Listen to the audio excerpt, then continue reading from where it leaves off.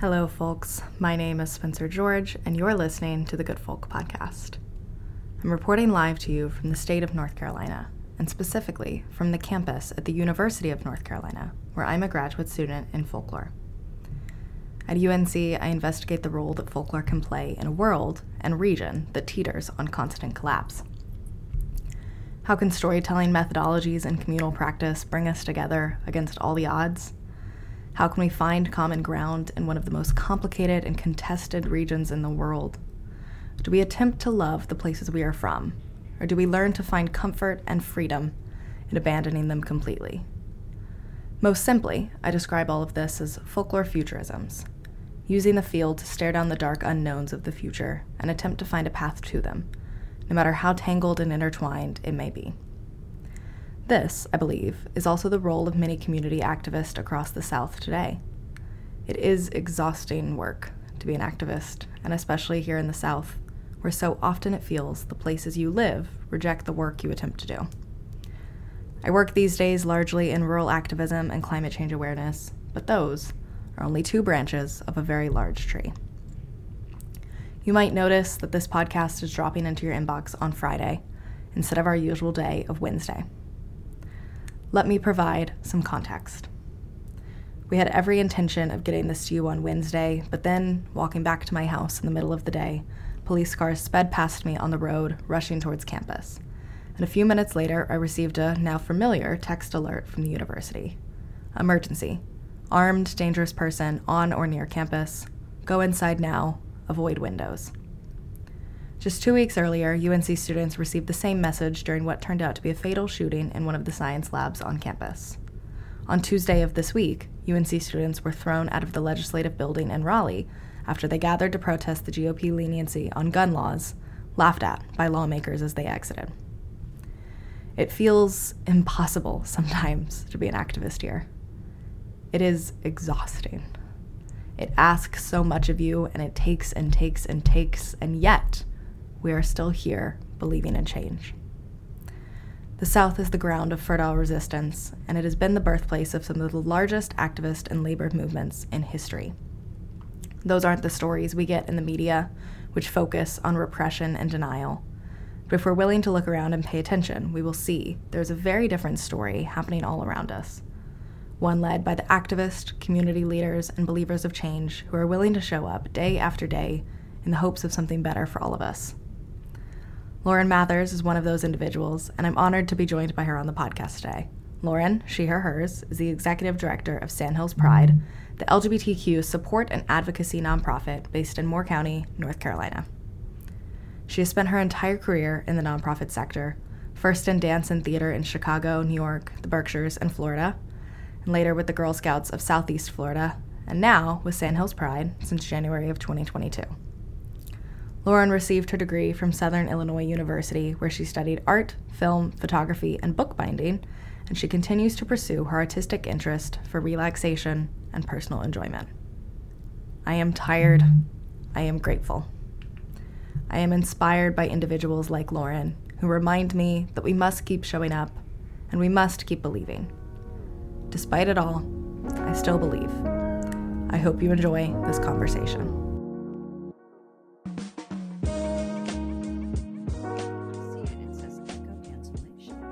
Yes, for some reason that's an effect that if I don't turn it off, it just wants everyone to just sound comes with it. All right then. Yes, okay, let's chat. Let's do it. I actually wanted to start here because we have our amazing podcast producer, Vic, who is from Moore County, who's grown up in Moore County. And Lauren will have your whole bio at the beginning, so people will be already familiar a little bit with your work. But, you know, both of you work very heavily in queer communities in Moore County. I am also a queer person, but I only lived in Moore County for a year. So I'm perhaps maybe not the best person to speak to Moore County. So I wanted to turn it over to Vic a little bit if you wanted to talk while we have you here about your experience growing up in Moore County and what this landscape has been like for you before we kind of get into what Lauren does and the incredible work of Sandhills Pride. Yeah. So I lived in Moore County for about 20 years now. And I would say I have a Italian Catholic background. So being queer in that space, and especially being queer in the South, so I was figuring myself out, was very daunting and scary, and it felt very wrong. And then I like to think that a lot of young, like gay babies, if you will, gravitate towards each other before they realize, who they are. I think my entire friend group that I made in high school were all queer in one way or the other. So it's kind of like that natural navigation and comfort of where we all kind of like slowly came out to each other. I remember my best friend's 16th birthday, and we were walking into an Italian restaurant, and like after like really praying about like the gay away or whatever, and I was like, I think I like girls, and I blurted it in this parking lot to like this little local Italian restaurant, and then my friend next to me went, I also like girls, and I said, do you? And she was like, yeah. And then the birthday girl, she was like, I think I also like girls. So we all came out to each other in a parking lot kind of on this woman thing, and it was like one of my favorite memories of all of us, but it felt so daunting and scary because there wasn't any local representation in the area. Like the only time I saw representation of queer people was like the kill your gay tropes. It was in like Brokeback Mountain. Was kind of, I remember all three of us watching that mountain. I was like, am I destined for this? Just like a sad cowboy story? Is that like all I'm really meant for? So that's what my experience was, just like coming out and just kind of like the dauntingness of it all and just the unsure, especially like in Moore County. There wasn't, pride flags hanging in the windows, or they weren't like stickers of like, this is a safe space. My therapist, I went to therapy in a church, and when I was struggling with all this, I came out to him, and then like unbeknownst to me, I kind of went through essentially what was like a really one-on-one version of like, I guess, conversion therapy is the closest I could really get to it or explain to it. And then I was really excited, just all these confusing emotions and like, questioning my representation and like what I was meant for as like a queer person in the South and in Moore County. I was very excited to leave for college. Left for college, was great. Met like a lot of queer people and like really found myself and like, oh, there's more to this than, I realized. Came back home to Moore County, and it was like those 4 years of living away from home like really exploded, I feel like. Where I came back home and there was like a couple queer flags or like pride flags and like a business window. And I was like, what? This is crazy. I never thought that would happen here in like little small town, nothing America. And then the past couple of years, I started volunteering places, and that's how I ended up running into Sandhills Pride. And my best friend that also came out in the parking lot to me during that my friend's 16th birthday, we were at like a winery, and we saw like a little like info flyer about a Sandhills Pride Month in Moore County, and we're like, oh my gosh, we have to go. Like this might be like the first and last, like depending how it goes, like we have to be a part of this. And that's how I met Lauren, and ever since then it's just been every week I feel like I go out and I see like an addition of safe space like stickers, or just more queer people unapologetically existing in Moore County, where I never thought I would see that growing up. So that's like a really fast and dirty version of my experience.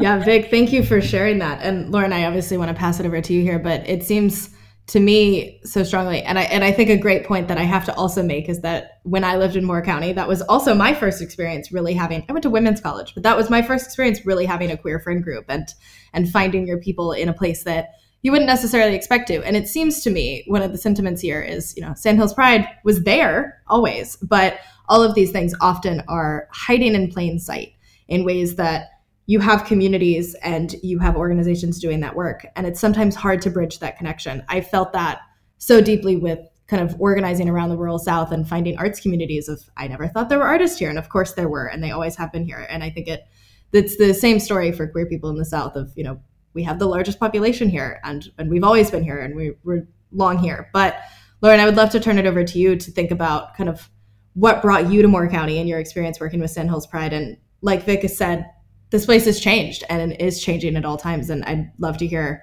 a little bit of your reflection, I think, on how it has changed in the time that you've been working here. Thanks, Spencer. And Vic, I have to say your story is not unfamiliar, both from kids in Moore County and people everywhere. How did I come to Moore County? I have always known that I was part of the queer community, or at least queer adjacent, but as a young person, and I'm a bit older than both of you, so I started doing my exploring in the 70s. And one of the things I knew was that I definitely wanted to be a parent. I wanted to be a mother specifically, and I wanted to try to do that the old-fashioned way. And I, being at the time identifying as bi, didn't really see in the queer community that I experienced. I was living in New York in the mid to late 70s, and this was about the time I was doing this exploration. I also went to an all-women's college in North Shore, Chicago, and that was my first experience, actually, of being with women and going, oh, this is something I think I am like.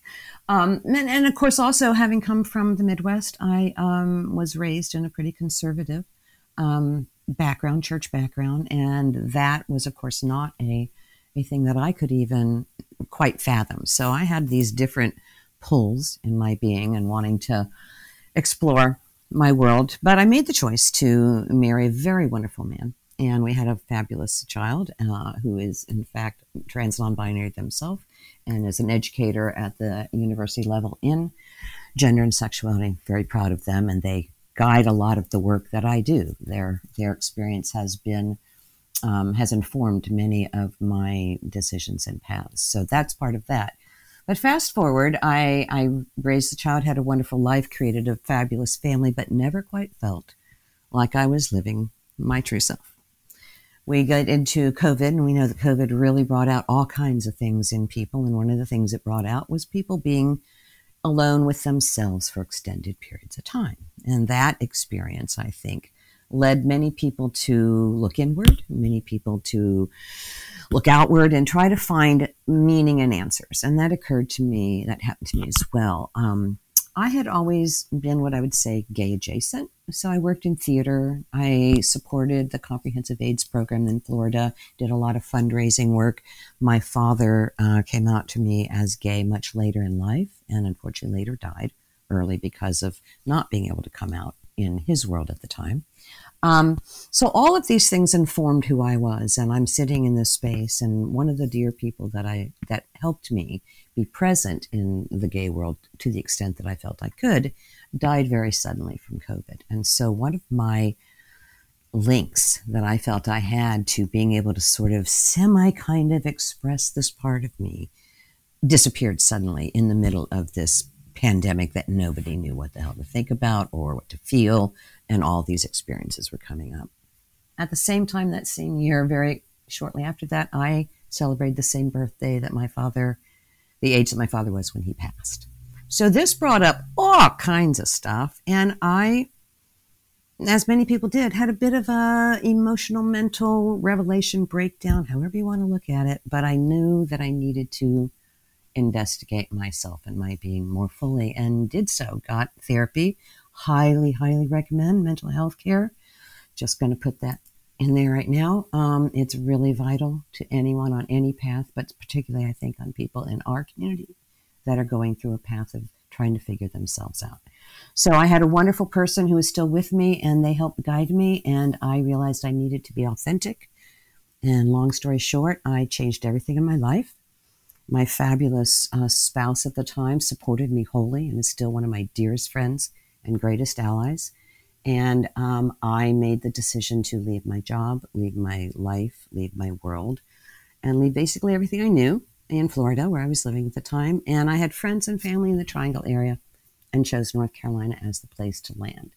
Through a series of meeting people and traveling about to try to get to know the area, I wandered into Southern Pines, and I fell in love with just the feel and look of the town, because it reminded me of a place I had lived when my child was quite young in the Berkshires in Massachusetts. And I always liked that living right downtown in a small town feeling. But I experienced the same thing Vic did. I was walking all over the place in downtown, and I could not find any representation of my tribe. And this kind of concerned me, because I'm like, okay, well, I know I'm here, and statistically, I know that I'm not the only one here, but where are we? Came around a corner, went into Pennsylvania Plaza, downtown Belvedere Plaza there in Southern Pines. I found this tiny little rainbow sticker in the window of what was at the time the lead mine. And I walked in and I went, oh my God, here we are. They're here. They're here. And I walk in and there's a new bartender. I was truly that excited inside. I don't hope I didn't quite express it that way when I walked in to this poor guy. But I walked in, there's a bartender there. And I said, I saw your sticker in the window and I wondered if you were queer friendly. And his response was just hysterical and also kind of sad. He said, oh, you just missed them. They were here last week. And I didn't quite know what to think of that, but what he meant was, the Sandhills Pride had just done their first drag performance in the plaza the weekend before in celebration of Pride Month, and it had been quite popular, and the lead mine had been a sponsor. And so I was like, okay, so there are people here, and I can be safe. And through a series of reaching out to Sandhills Pride and going over to Starworks, who's a great supporter, and seeing a big pride flag hanging on their pole, and then walking in and seeing a sign that said that 10% of sales of rainbow merchandise would go to support Sandhills Pride, I said, who are these Sandhills Pride people? And I finally found an email, got a hold of them, became involved, started volunteering, and later submitted an application to become executive director and am now that person. But I've only been in this county for 2 years. So I can't really speak too much to how things have changed because I don't have a reference to how they were. But I can speak to the experiences of people who have lived here and people like Vic who have come back.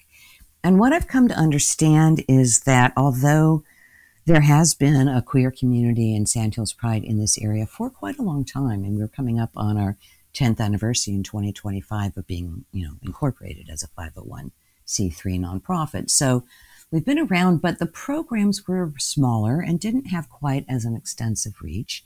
And just as they were starting to grow, COVID hit and knocked a lot of things out. So when I came in, Sandhills Pride was really just getting their feet back under them in terms of getting things going and heading programming and doing services for youth and for women's groups and men's group and having trans non-binary discussions and being able to do public events with different businesses that are supportive and affirming and open, and we feel safe. And that's, I think, one of the most important things that my 18 months here has shown me is that there is always and will continue to be a very big need for creating safe spaces where folks can just get together and be.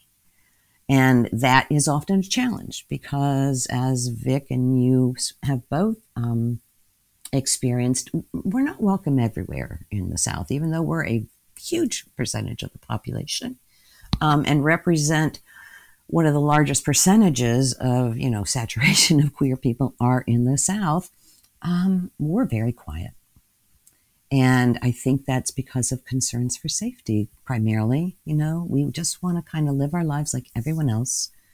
But sometimes we're not allowed. And there are situations that become unsafe, or you, like Vic, had no support, couldn't really find a way to navigate the questions.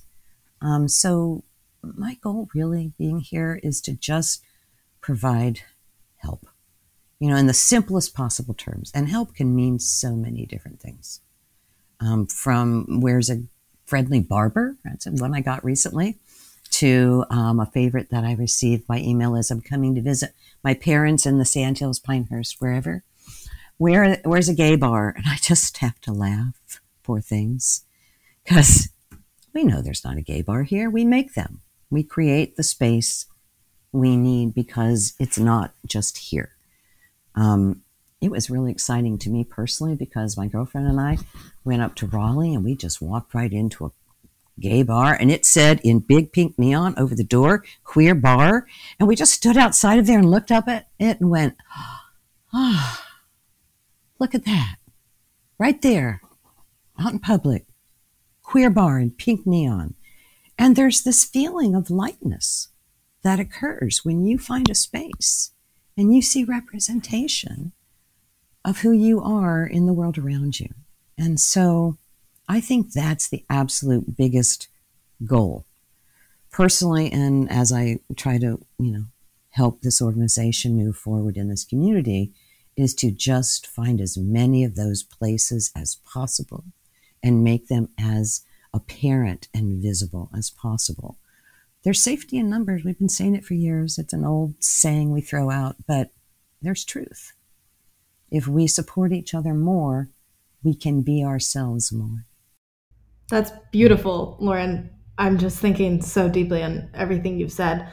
I always say on this podcast that organizing is in so many ways its own art form. And I think the intersection of this podcast, it's really an organizing project first and foremost, which is saying we want to create the space for people to be themselves and to find themselves and to do that in community. Because as all of us are saying, we went through this journey largely alone. And that is a very different thing than being able to go through and experience and have a community and to enter into the world and know that there are people by your side. And so creating and opening up those spaces is probably one of the greatest tasks that I think any of us doing arts or organizing work face in the South. And I'm biased in that I think the arts are one of the best spaces to do it. So I'm really happy to hear you mention Starworks, which is an organization that I'm a huge fan of. I think they just do incredible work. For anyone who doesn't know, they're an organization that does a lot of rural arts organizing, but similar in a lot of ways to what we do of bringing artists together. But we are a primarily arts podcast. I think people might be wondering, well, how does this play into the arts world? And to me, I approach it where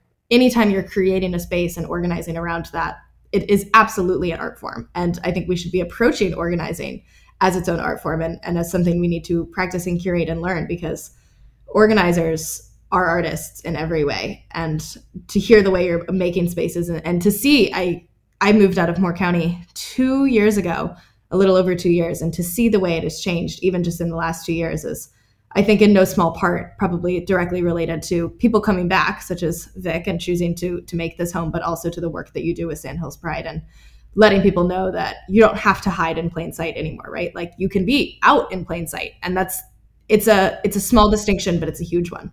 Thank you. Addressing the arts, I absolutely agree. I think that arts, I spent 40 years in theater and dance administration and organizing. Organizing is my passion. People think I'm a little cuckoo about it, but you tell me where you are and you tell me where you want to get, and I will organize the hell out of that for you and get you there, because systems is how my brain thinks.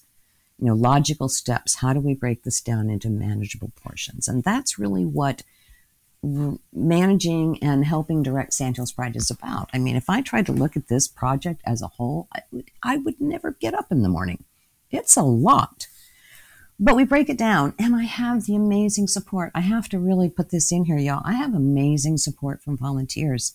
There is no way one human being can do the work that this organization does. And I'm rather proud to say that we do it really well, because many people think we have a staff. I love it when I get the emails that say, could you please ask one of your staff members? And I look around the room at myself in my living room and go, yeah, could one of y'all get to that?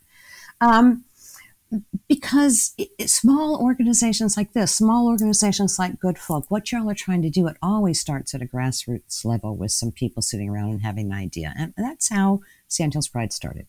People sitting around having a conversation. I wasn't here, but this is the organizational history I have. Getting really angry about the bathroom bill and the things that were going on in North Carolina, and then marriage equality became a big topic, and they organized around these rights for the LGBTQ community. That's how Sandhills Pride started.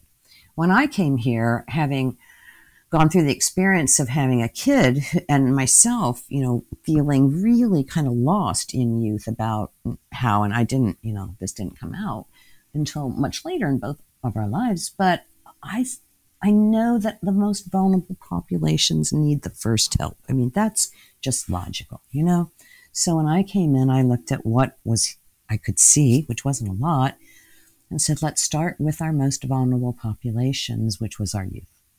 Because, you know how it feels to not have support. And I was running into both kids and parents who needed help with how to navigate what they were experiencing. And we've come to understand since I was a youth that the spectrum of gender identity and gender expression and gender and sexual orientation is huge and wide and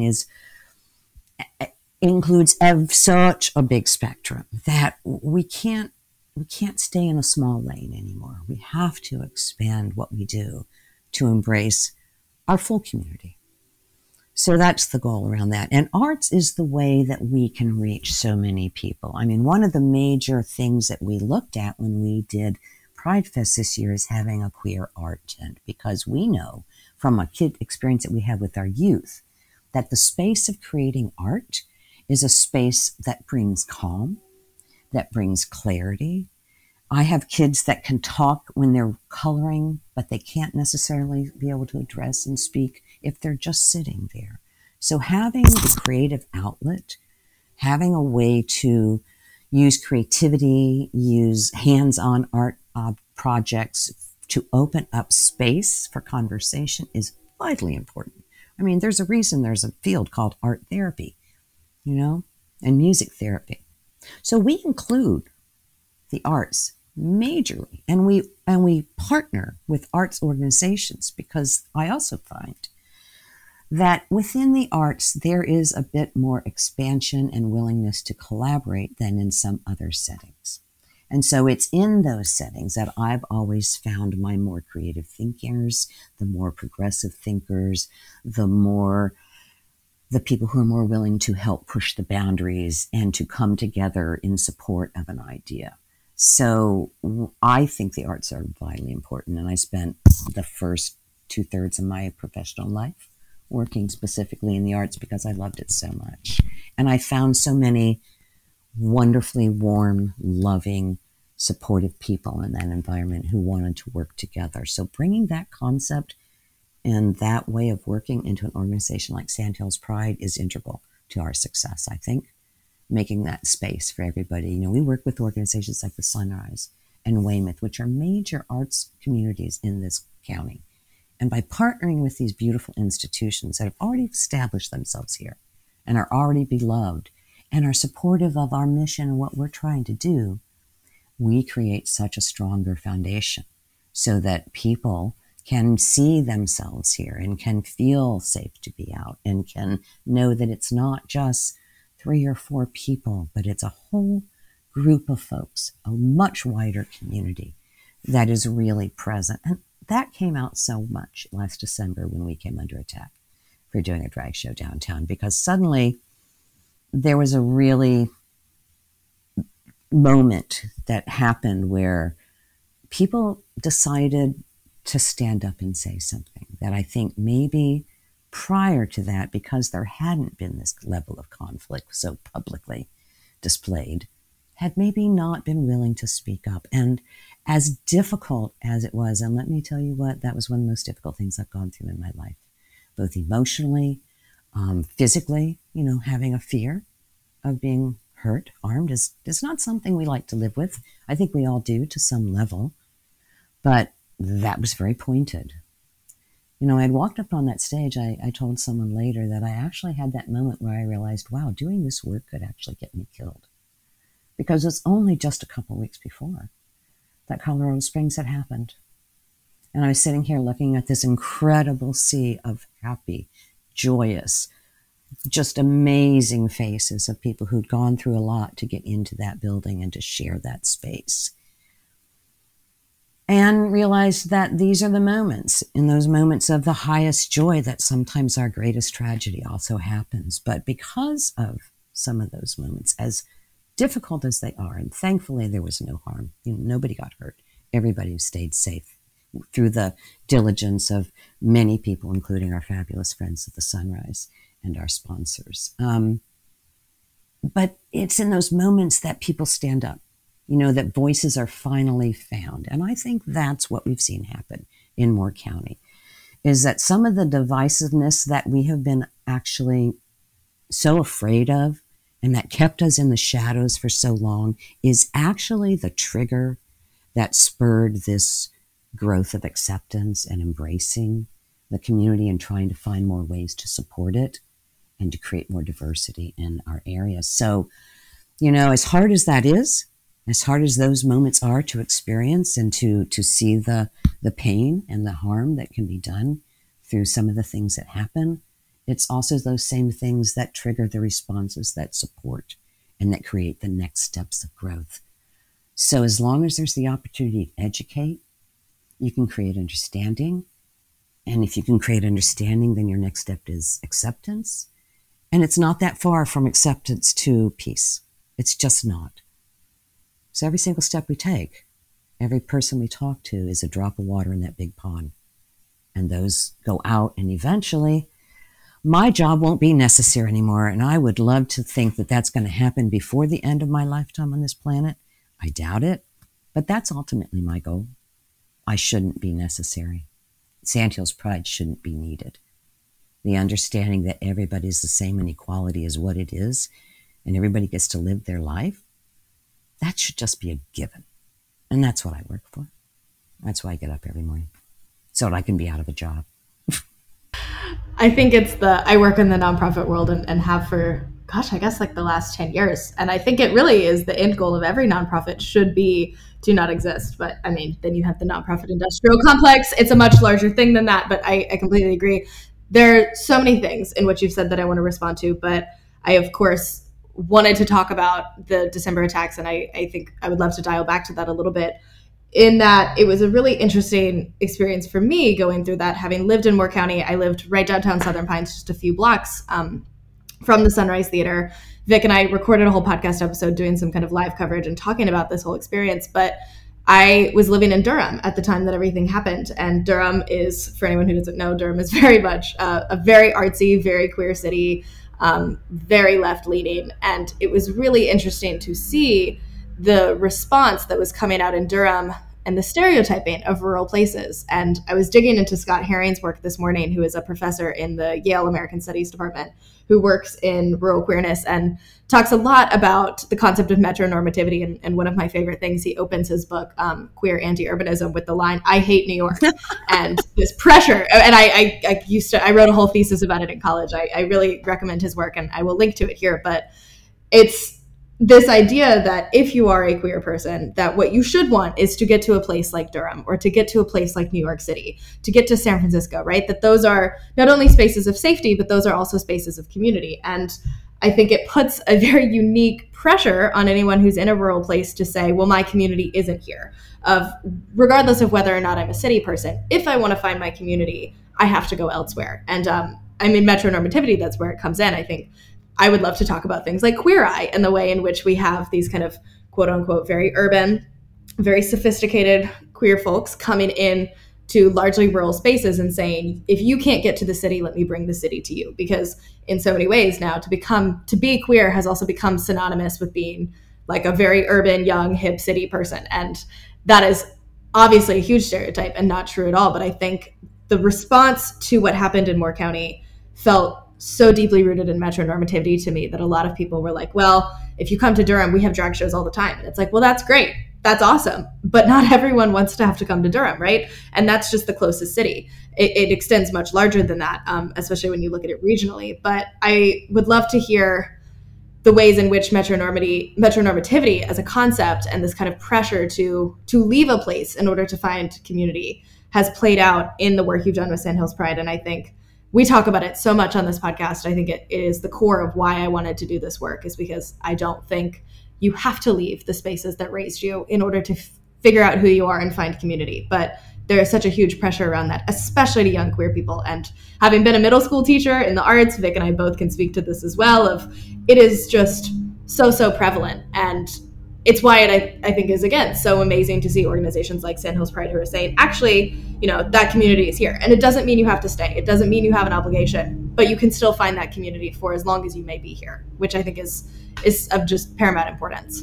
I would definitely agree. But I also understand the feeling that kids growing up in a space where they've had no other options feel to get out and check out the rest of the world. I mean, I grew up in Indianapolis, and it was, a Midwestern, medium-sized, pretty decent-sized, city, mostly conservative, very Midwestern.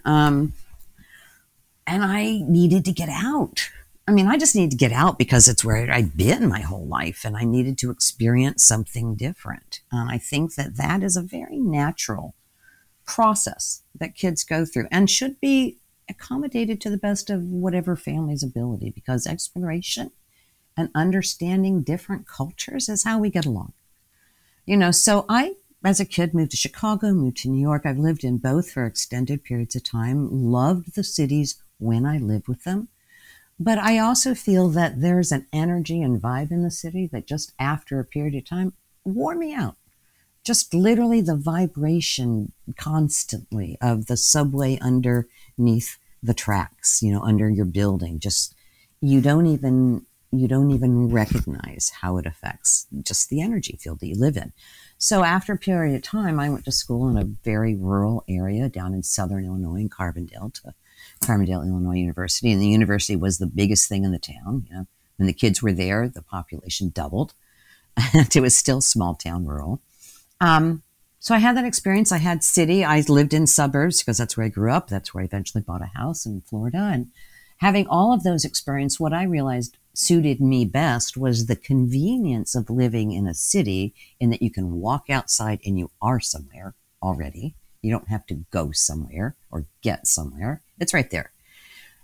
But I wanted that on a much tinier scale. So the living style for me that I found after multiple decades on this planet that worked well is living right downtown in a small town, much like what you talked about. And I fell in love with Southern Pines because it did have a number of things available that were important to me, just as a person who has had other experiences in the world and has lived in a city and has been used to having 24-hour things available. Now we don't have that, but having a couple coffee shops that are independently owned. One of the things I loved about this area too is that there were so many independently owned family-owned businesses. I loved that downtown wasn't a bunch of block stores, and that I felt that there was community, even though if my particular group and population were more hidden. What I wasn't prepared for was quite the level of, I lived in Florida, which we now all look at, side-eye and go, oh, look what's going on there. But I felt much more presence of queer community, many more flags, parades, major celebrations in where I lived. Now, where I lived was a little bit more, it was West Palm Beach, a little bit more affluent, because working in the arts, you almost always are working in a community where there's some money. That's who can afford it, unfortunately. But, that is sort of go hand in hand. So having that experience, I think, and then coming to a small town, I did it by choice. And I think that's the other difference. I would hope that we would be able to provide resources and communities so that folks who, like Vic, grew up here but then want to go off and have some experience, want to come back here. When the December event happened, and so many people asked me the same question, why are you there? Why are you there? Why are you there? And I do sometimes ask myself, especially when I'm walking downtown and I'm with my partner and I want to reach out to hold her hand, and I have that split second where I think, is that okay? I look around, who's around me? I don't want to have that moment. I would prefer to live my life where it's a natural gesture and I don't think about, am I in a safe space where I can reach over and hold my partner's hand or give her a kiss in public? But I think about that because of where I live. So that's something that I think is the difficulty for people who want to stay in the community, is literally safety. Sometimes we just don't feel safe because the voices that feel that our presence is somehow a threat to something that is valued in their life, and they feel it so strongly that they have to become viciously and vitriolically vocal and sometimes physically active to work against our very existence. It does become exhausting. And I can understand why I can understand why some people would just not want to have to work that hard to live every day. I get it. That being said, I'm not going to go anywhere because this is where the work is. It's easy to be queer in Durham. It's easy to be queer in New York. It's easy to be queer in Chicago. It's easy to be queer in a number of places. It would be easier for me to move. And maybe someday I will, because maybe someday I'll need a rest and I'll get older and I'll go, I just want to walk down the street with my partner's hand and I want to see even more queer people. But right now, I really feel that the work is here. And when I went through my personal experience of understanding myself and coming out, one of the things that I said to a very dear friend of mine, just talking about stuff as we do, is when I get through this process, I really would like to give back to my community. Now, as I've since said to a number of people that I tell this story to, I really thought that meant volunteering. I did not think that it would be in this capacity, but this is what the universe presented to me.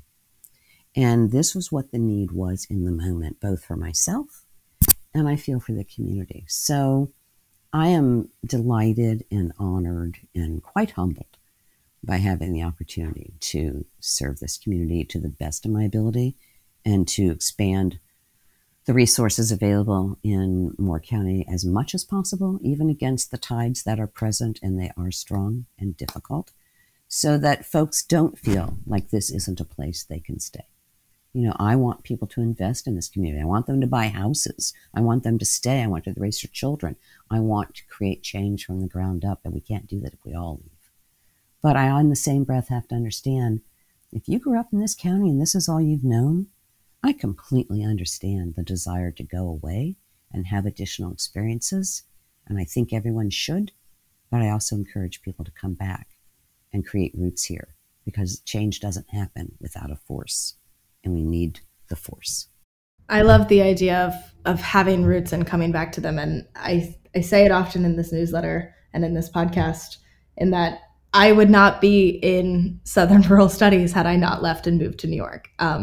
I completely relate to the experience of growing up in a place and saying, well, this is all I've ever known. I moved around a lot as a kid, actually. I did have quite a bit of travel around, but I was always in the South, and I just had this idea that there was a whole world out there and it wasn't here. And I don't think that I would do anything I do now. I don't think I ever would have come out as queer. I don't think I ever would have become an artist. I don't think I would have pursued anything with Good Folk or I'm a graduate student in folklore, had it not been for what I learned in other places. And so I absolutely think there is merit in going, but I also think there is just as much merit in coming back and in wanting to come back and wanting to feel connected to your home.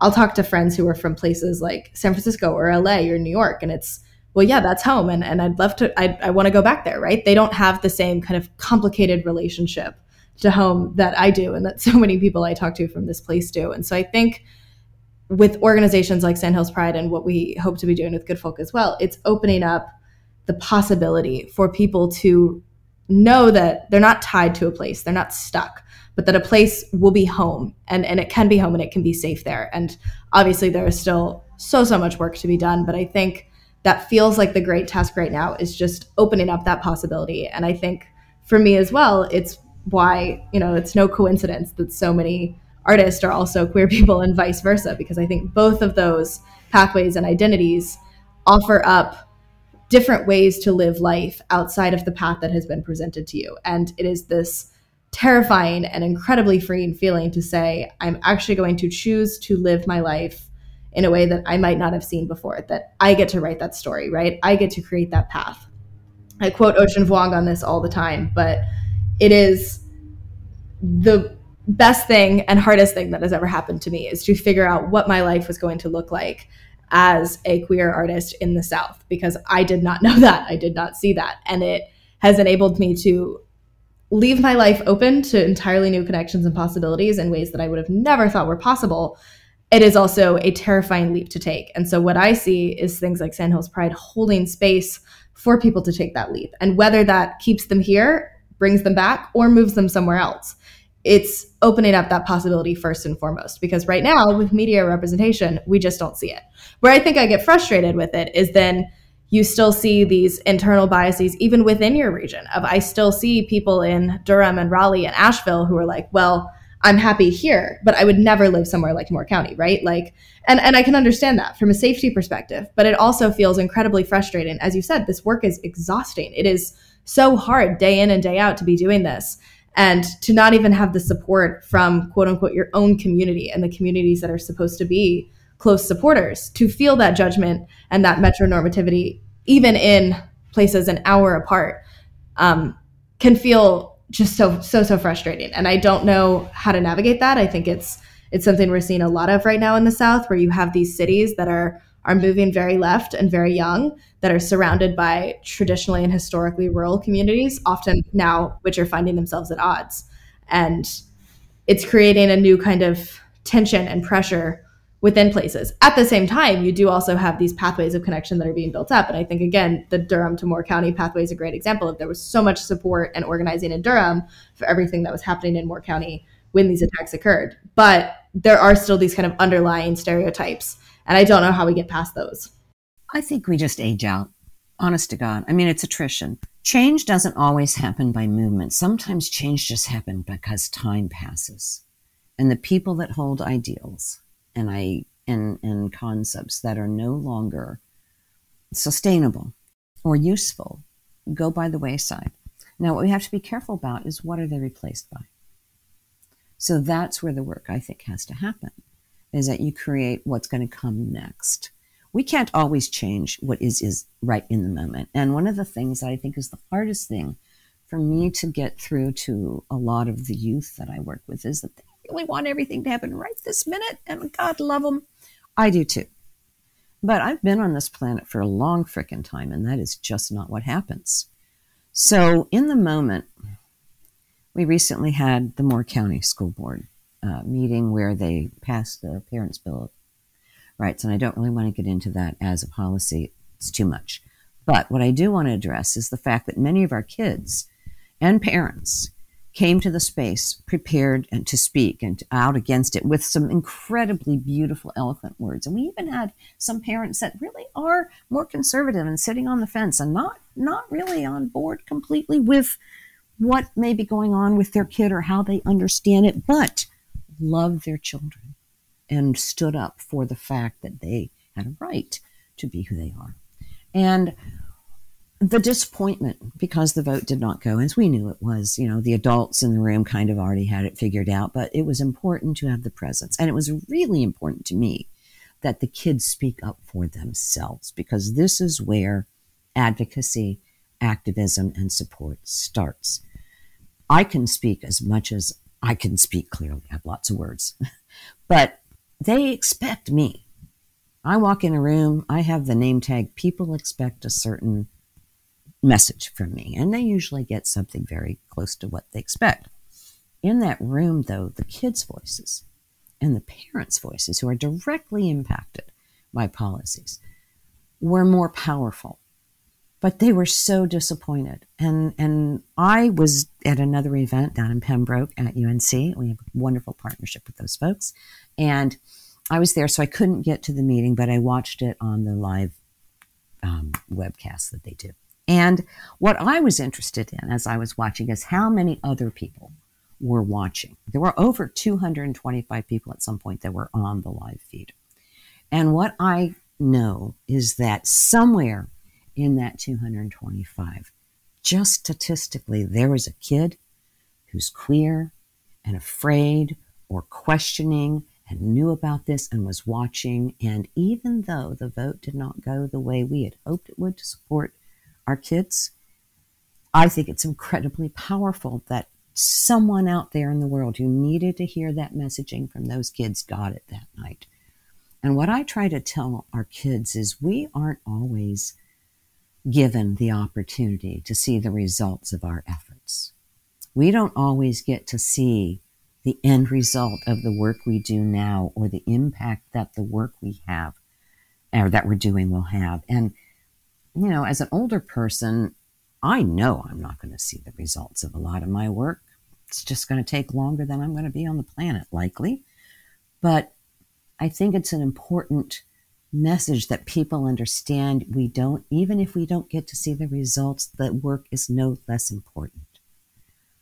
And I think that's really helps put the work into perspective because, as we said, it's a lot of work. It's exhausting. Creating support systems, finding practitioners for mental health that are familiar with dealing with trans individuals and LGBTQ kids is a lot, and it takes time, and we don't always get to see the results. And I want to just make it clear that that doesn't mean the work's not important. We want instantaneous results all the time. I want everything to happen yesterday, right away. I want to snap, snap, snap, and things are done. I approach most of my events that way, to the maddening insanity of my poor volunteers sometimes. But I think it's really important to be able to keep perspective, that we remember the work is everywhere. We are everywhere. And, New York City is in New York State, but there's also a lot of really red pockets in New York State. There's a lot of kids that are living out on farms in New York State who are experience the same thing as we are in a different way. Chicago's 3 hours away or 4 hours away from where I went to school, and where I went to school was coal mining area and was very rural, and most kids didn't go to college. So they didn't have a way. But there were still a lot of queer folks around, So the metro thing, there's this concept, although I think it's really lessening. I think more and more work is being done by sociologists and leaders in the field of queer studies that's being based in the South and being based in rural communities, both research and writing. So I see that expanding more and more representation being created so that more people are staying or coming back and finding that space. Because not everybody, you're right, not everybody wants to be in a city.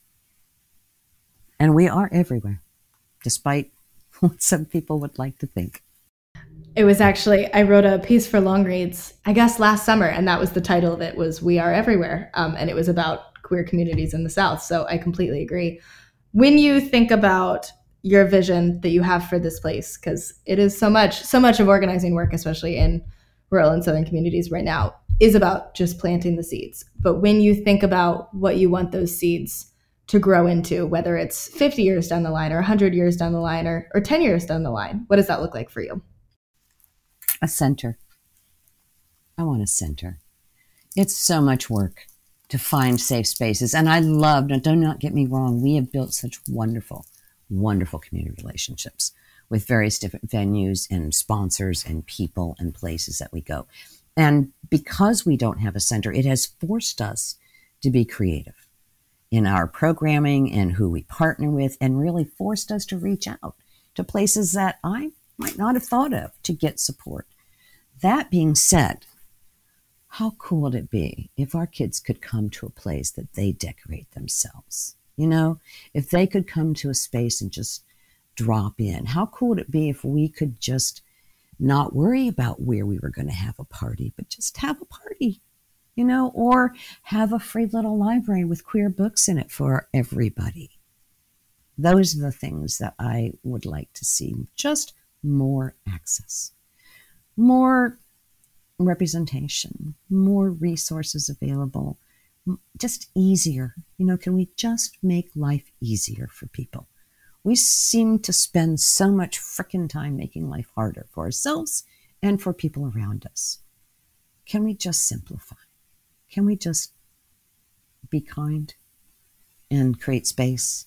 And so my vision, I would love to have a center, safe space where we could have a pride wardrobe and our trans and non-binary friends could come in and just take whatever clothes they need to feel themselves without having to worry about changing rooms and going into stores and all of that trauma that centers around that. Could we just have a space where we could have, a coloring table and our kids could come in and just chill after the stresses of being in high school and middle school, and where we wouldn't have to constantly be navigating where can we be safe and how much can we afford and what can we do within the means that we have. So my long range plan, I would love to have a Sandhills Pride Center. I don't know where, but a place we can have office, we could have a meeting space, we could do things in our own space. And and create yet one more really big safe space that would be the foundation of all the other safe spaces we can create. And it feels really important here to mention the importance of partnerships with this, of both now and if you have a space. I think the work you all are doing is such a great example of like why we need collaboration and how we build community through that. I've been to some Sand Hills Pride events at different local businesses, and I hear a lot more through Vic, through the grapevine, of what's going on these days. And it is seeing communities. What is so cool to me about it is seeing communities come together in support of each other, and Absolutely. Local businesses who supported everything happening with the drag shows at the Sunrise and came together through that. And that is how you make a movement, right? That is how you plant those seeds. It's not just one place doing everything, but it is slowly shifting an entire community and rallying a community together around something. Well, I think the important difference is building something from the ground up, like building a strong foundation. So partnership is vital. I mean, I like I said, I come from a collaborative background of working in the theater arts. And the theater that I did was predominantly, not me, but the organizations I worked with were all new theater. So there is nothing more collaborative than creating a new play or creating a new piece of art. We could put on the old chestnuts, so we know how to do that, but really have to get creative when you do something new. And you have to rely on partnership and supporting each other. So one of the first things that I wanted to do when I came here was to start creating a broad base, because it needs to be the organization, not me, that makes it happen. I mean, right now I move the parts and I move the machine forward and I make decisions, but the organization needs to be built in such a way that it has strong community foundational support and partnerships and people who are willing to give the money. Because as much as we don't want to talk about it, it takes money to do this work. And I'm going to put it right out there. If y'all like the work we're doing, give us the money, please. Please. It really does take money to do the work. I would love to do all of that I do for free, but just like everybody else, I have to pay my rent too. And they get fussy if I don't. So I try to emphasize, I understand that we can't always provide everything for everybody. It is my goal to have something for everybody. But sometimes we have to charge for something because we have to meet a budget, or we have to provide services that cost money, or go into spaces that cost us money.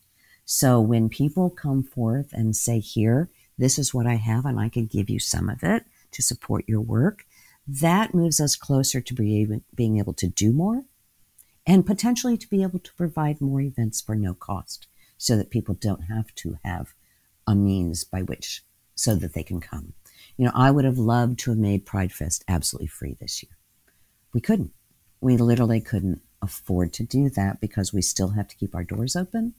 And that was a fundraiser. My goal for next year, those of you who are listening, is to get more sponsorship and to have more vendors, so that that supports the event, and therefore the public can come for free.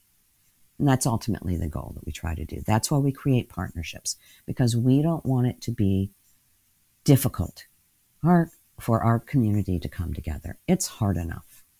Everyone's life is hard enough. Wherever we can make it easier, simpler, safer, more embracing, more friendly, just more fun, that's what we try to do.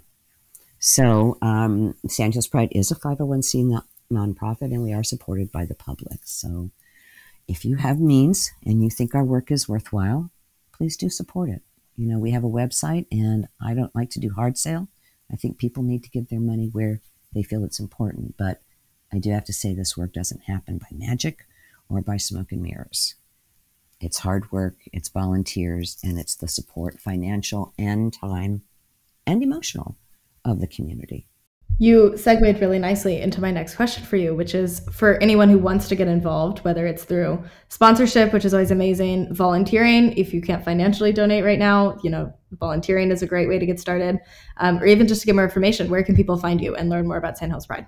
Well, we have many sources. We have social media. We do Facebook and Instagram predominantly. Those are mostly information about our events, although we will also occasionally have a political thing that's going on. We'll have calls to action. Information a lot recently has been going out regarding our trans population and our kids especially, and what all of these new bills mean and how to navigate it and how to find the resources needed. So that's a whole other arm. But contact at sandhillspride.org gets you to the right people. We just ask that, you give us a minute to get back to you, because the right people is basically me. And so there's almost always at least 100 emails in my inbox. I do go through them every single day, but please reach out nonetheless, because we are here to support. I literally do get requests, everything from how can I find a safe and affirming barber to, I need trans affirming care for my kid, to I need a mental health therapist who can take Medicaid. So it doesn't matter what your need is. If you need something from Sandhills Pride as the advocacy and support group for the LGBT community, whether you are part of that community or an ally or a parent or a therapist or anybody that's interested, just reach out to contact at sandhillspride.org. Please put in the subject line what you're talking about so that I can find it again. And I will respond at the earliest possible opportunity. If you would like to donate, you go to our website, sandhillspride.org. At the upper right corner, there's a donate button. There's also a sign up button where you can sign up for our email newsletter, and that will get you information direct from my handy little desk about things that are going on. We do updates about events. We do partnerships with First Friday.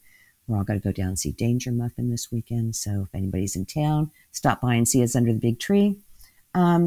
But that's how you can get in touch. And as far as volunteering, we often need volunteers. The part of the difficulty, and I have to say this out loud because sometimes people want to volunteer, and I literally in that moment don't have something to give them. And I don't want people to be discouraged if the request for volunteering is not immediately met with a task that is needed to be done. Do not fear.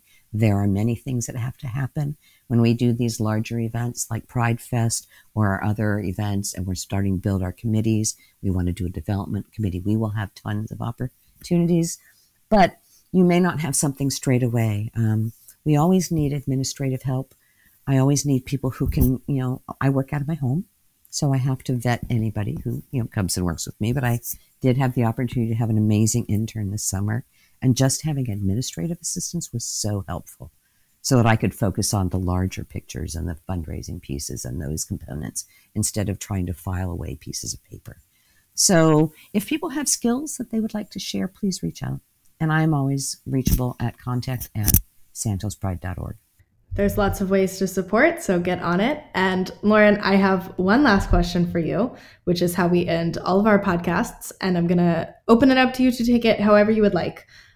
Thank you so much for being here. It has been such a joy and pleasure to talk to you. And we will share links to everything and stay tuned on your work and everything we can do with Sandhills Pride to support, because I really do think what you'll do is amazing. But the last question I have for you is, what do you believe in? I don't think there could possibly be one answer, but I'm going to go with top ahead. I believe that there's incredible opportunity, wonder, and joy in the world, and that each and every person, regardless of how they are born or how they understand themselves, should have access equally to that joy and that wonder and that opportunity. And it is my personal mission to do everything I can in the small and large ways that I can to give that both to myself and to the people around me to the best of my ability. I think that's well said. All it is making more spaces for joy. And thank you for all the work you do with that. And thank you for being here and joining us. To all of our listeners, wherever you are in the world, have a good day, good night, be good, stay good.